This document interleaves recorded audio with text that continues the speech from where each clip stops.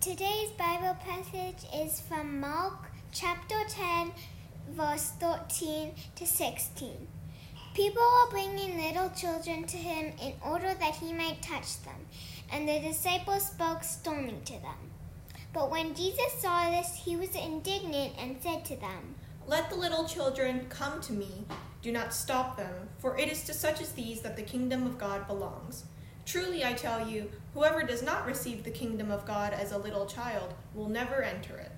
And he took them up in his arms, laid his hands on them, and blessed them. Thank you to the Kim family for putting together our scripture reading for this morning. Will you join me in prayer as we listen for God's word to us together? Word of God, would you take root in our hearts? Open our ears to hear and our hearts and minds to act, to do the work of your kingdom, and to live lives worthy of the calling of Christ. In the name of Christ we pray. Amen. One of the good things about recording sermons is that you have some flexibility about where you record them. And so today for this sermon, I thought that I would come from the back of the church. And this doorway, I'm not sure if you have ever seen it before. Oftentimes this door is open, and so you don't see this back panel unless you come after the doors are closed.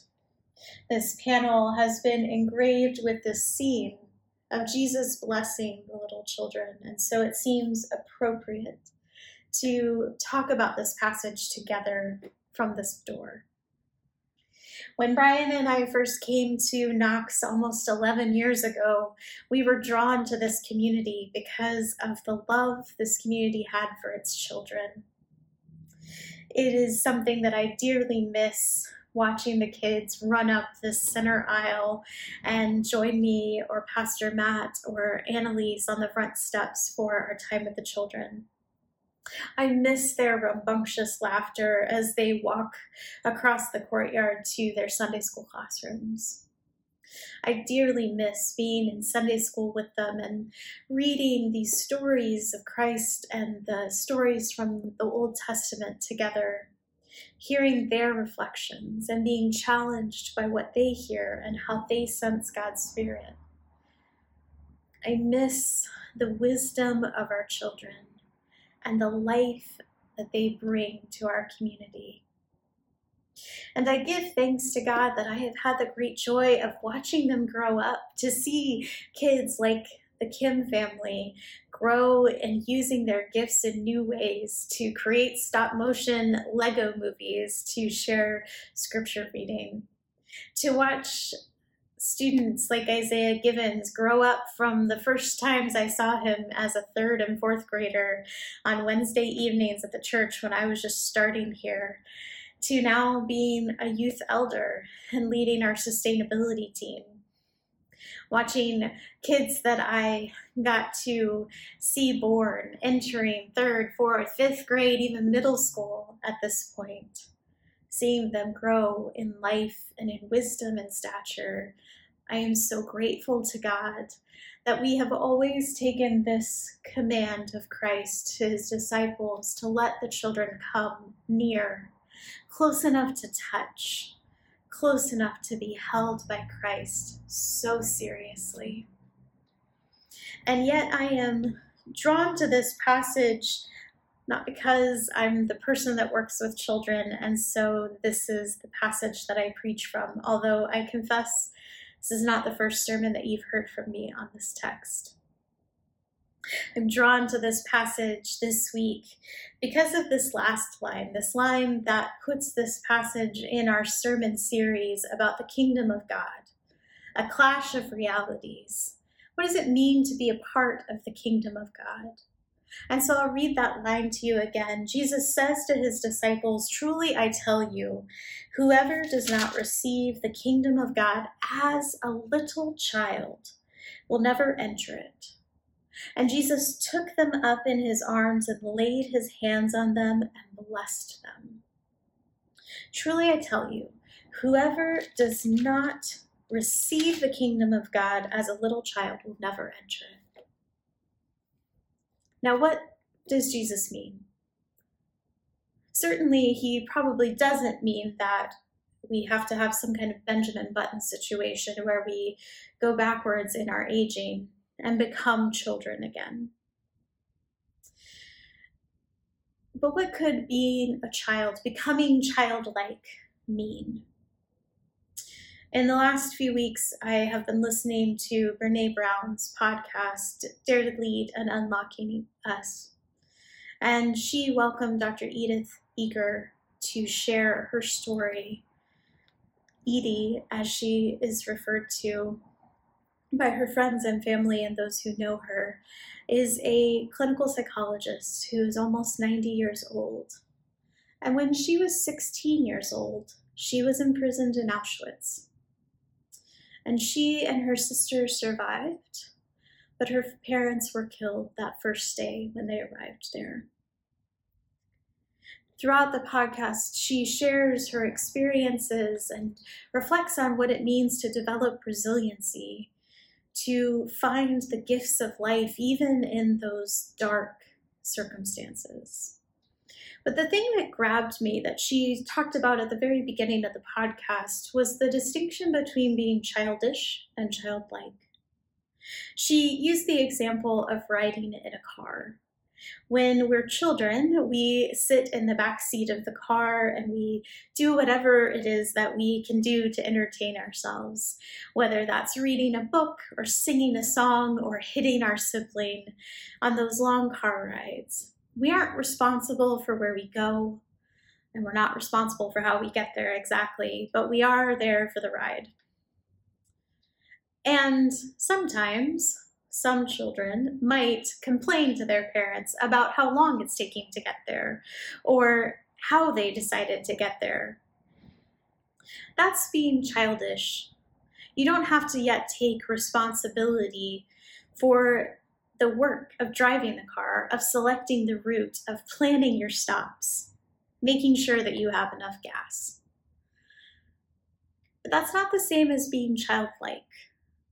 Being childlike is expressing those characteristics of childhood that are making us open to receiving the kingdom of God. Children express wonder and awe and curiosity. They express not knowing, and that's okay, because for children, everything is a new experience. They haven't seen the world in its fullness yet, and so the first time that they understand how something works, the first time that they see something in action, they are filled with awe, maybe surprise, and they are open to that experience of learning and of trying something new. My husband built a rock climbing wall for our 20-month-old daughter, which I will confess makes me nervous. But immediately she was filled with glee, and she expressed so much joy in figuring out how to put her hands on the holds and pull herself up. And she did it the very first day that he put this rock wall up. Now, it's a short rock wall, but still, it was amazing to watch her work through how to do this and learn from us how to do it. Several months or years ago, I guess at this point, because we were together in person and that feels like an eternity ago, someone's car had broken down in the parking lot. And if you don't know this about Pastor Matt used to be a mechanic previously to becoming a pastor. And their car had broken down, and so Pastor Matt was going to help them jumpstart it. And they had a small child. And their child looked on with awe as Pastor Matt showed them the different parts of the car engine and where you would attach the jumper cables and why that might work. This 5-year-old child was filled with awe and wonder and was learning so much in that conversation. That's what I imagine Jesus to be talking about, becoming childlike, embracing awe and wonder and curiosity about the world, being open to new experiences and new learnings, learning from those who are experienced and wise, but never becoming, as so often happens in adulthood, so set in our experiences that we aren't open to anyone else. My favorite image of a child is that of my daughter when she wakes up way too early in the morning sometimes, and she screams out and jumps out of bed and says, "Mama, Dada," and runs at us, expecting us to hug and love her and read books together. That sense of openness to experience and trust, that's what it means to be childlike. I think those are the characteristics that we need to embrace if we are to receive the kingdom of God. Because the truth is that all of us have experienced the darkness of the world. All of us are facing challenges and difficulties, and they may not be the same as Dr. Eager. They may not be as dark and overwhelming as being imprisoned in Auschwitz. But all of these experiences have done something to close us off, to make us not as curious, to make us unwilling to listen and be open to others' perspectives. And with each of those experiences and those hurts, we become a little less childlike. On the one hand, we could call that maturity, and we know how to protect ourselves in the future from hurts. And I don't judge that or say that that shouldn't be a part of the growing process.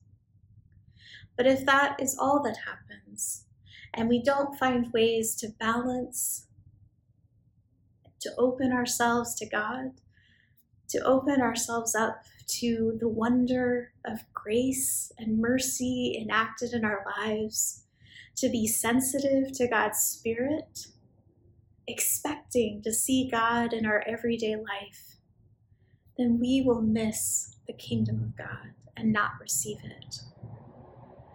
My prayer for us, friends, is that we will become more childlike.